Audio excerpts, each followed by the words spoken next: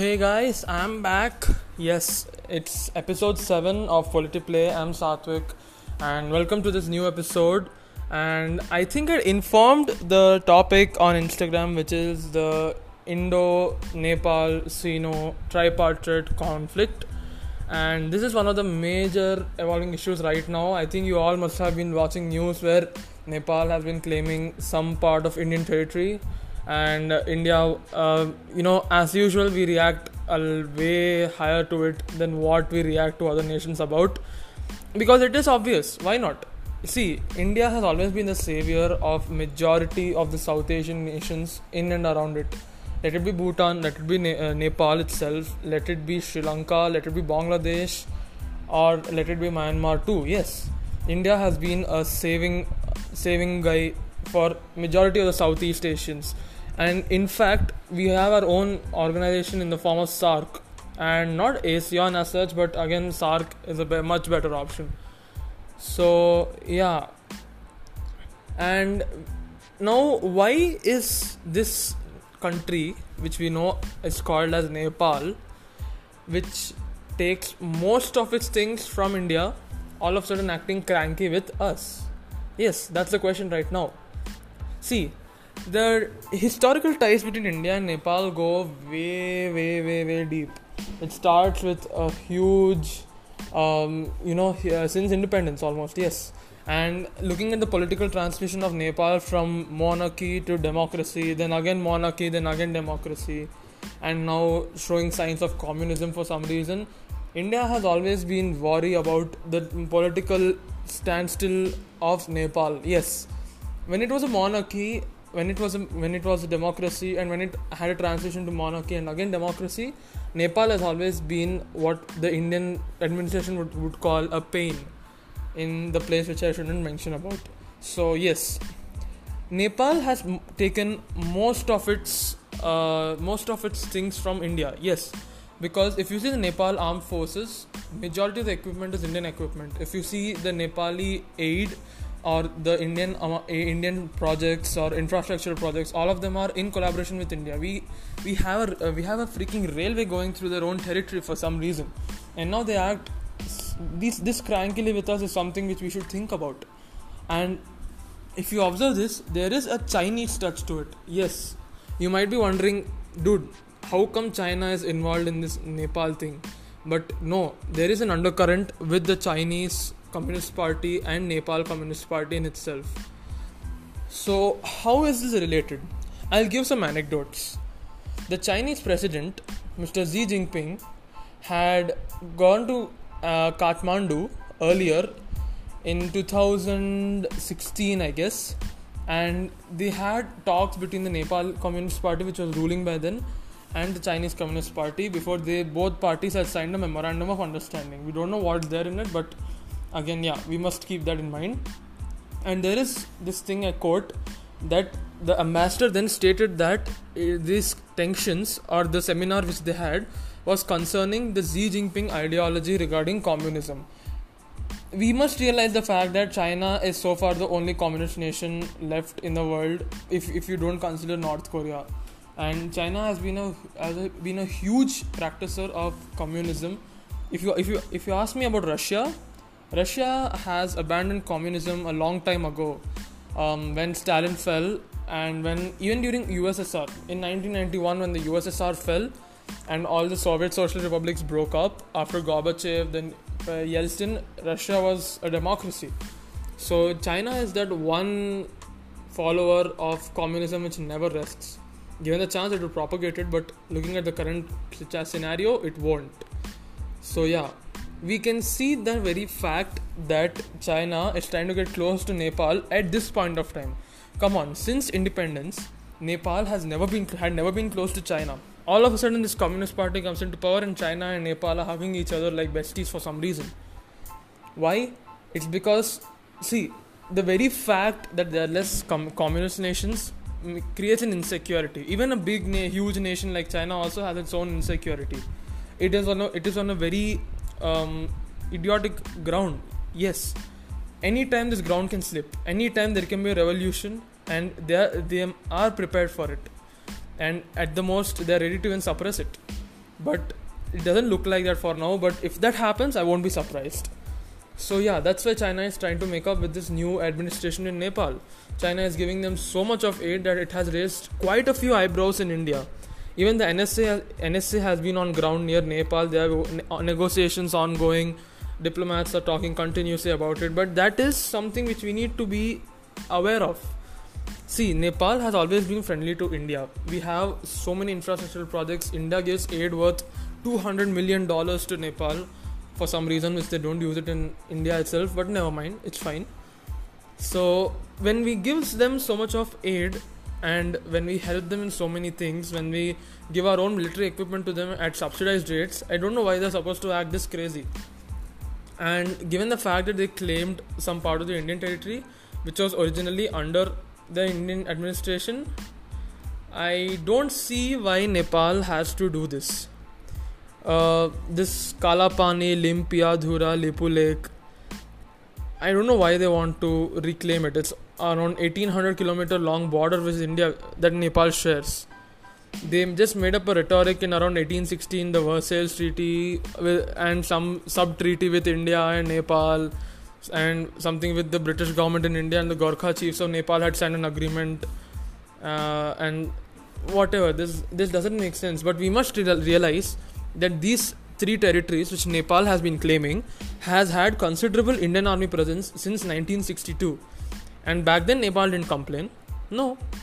There was no sign of Nepal complaining at all back then. If it was all cool and calm until now.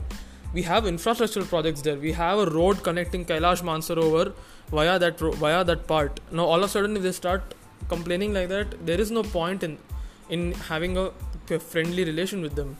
See, we must realize the fact that Nepal acts as this one buffer zone between India and China. And India would never want to lose this thing at all sorts. We already lost Tibet. We cannot afford to lose Nepal to the Chinese. No.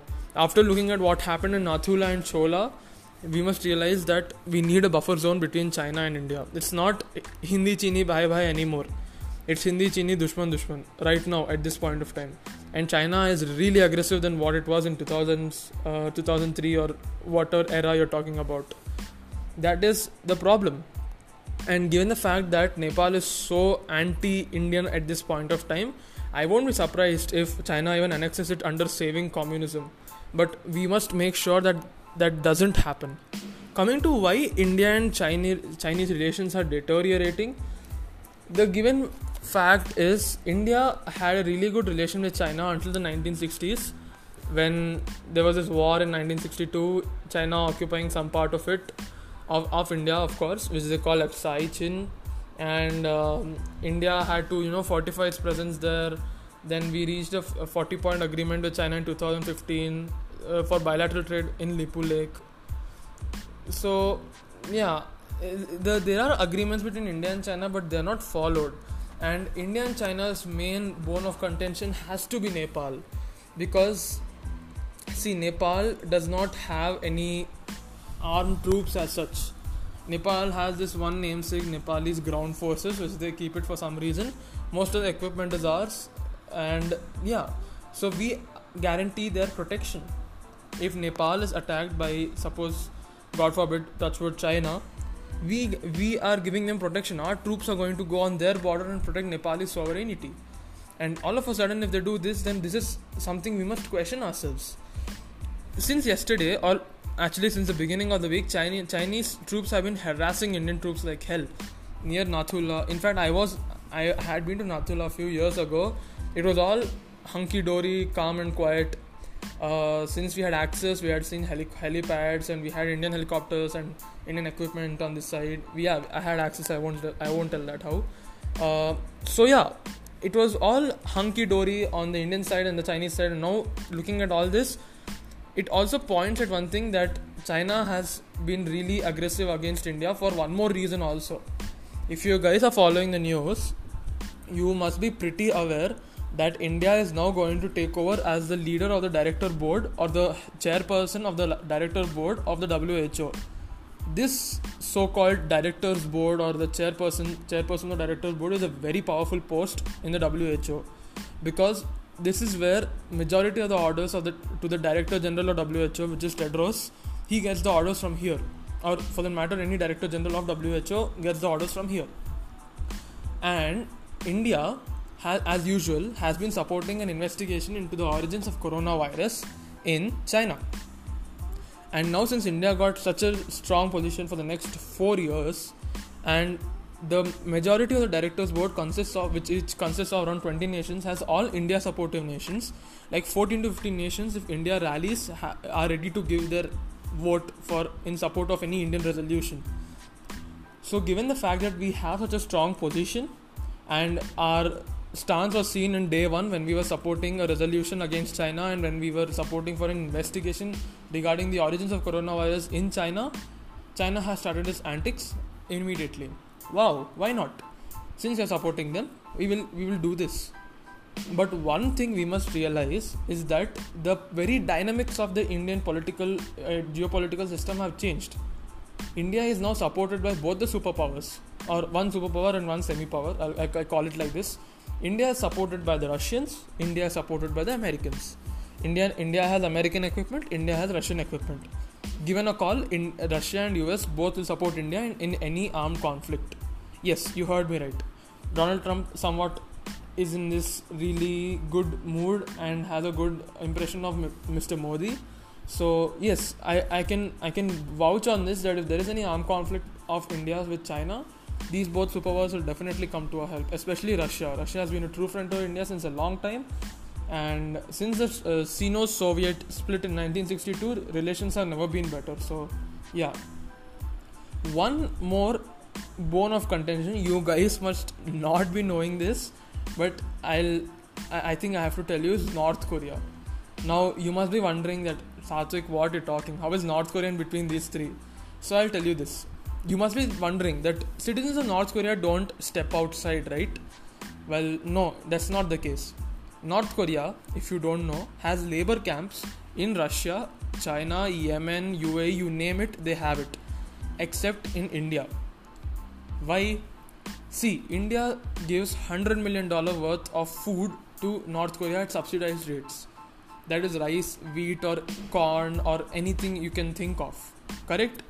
So here, India, in return, North Korea sends its, I'll call them as students, to Indian institutions, especially in Uttarakhand, and gets them trained there in technologies like satellite technology, ballistic technology, and all. I'm pretty sure you guys didn't know this, but this is the fact. And the very anger that North Korea hasn't sent them to China for education and has sent them to India is something which is reiterated in its stance too. If you see, India has always condemned North Korea, but not to the highest degree.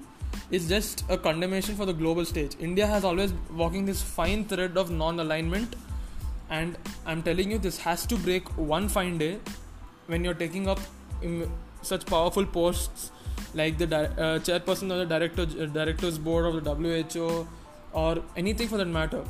That particular line of thought, that particular diplomacy has to break. If not now, then tomorrow. At some point of time, this has to end. So there must be a huge change in Indian foreign policy.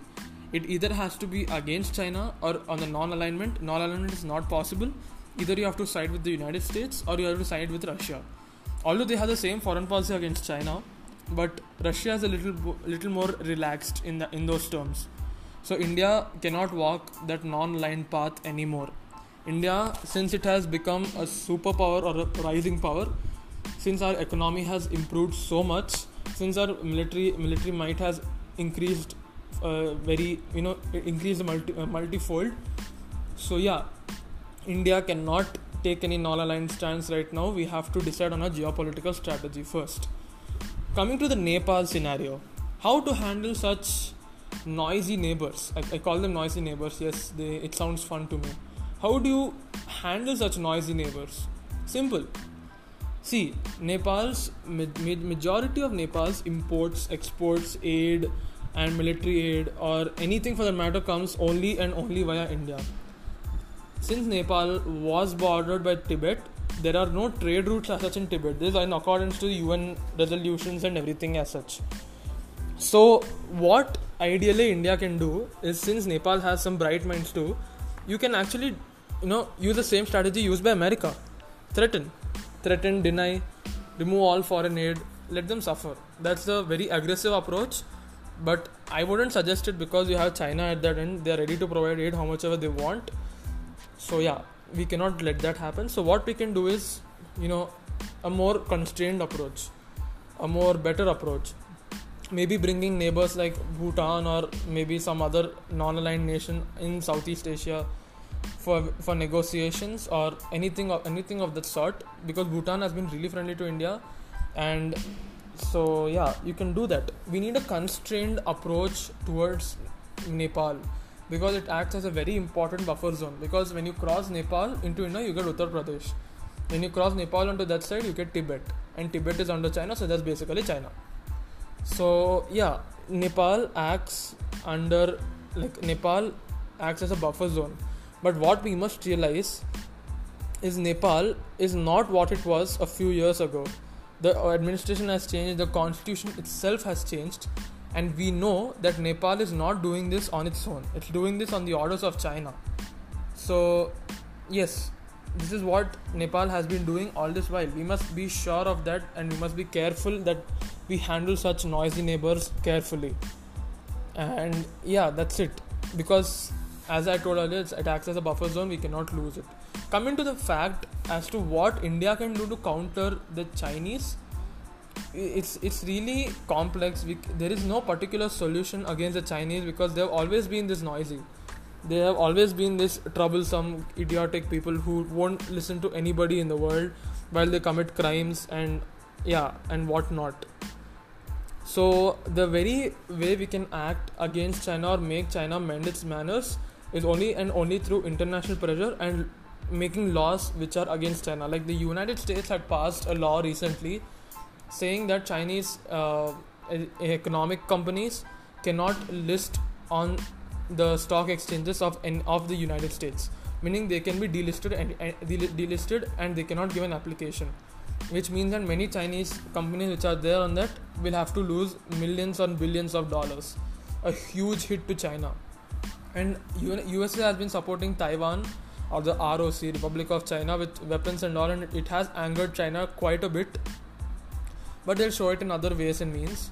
So yeah, they have to show it on us, believe it or not.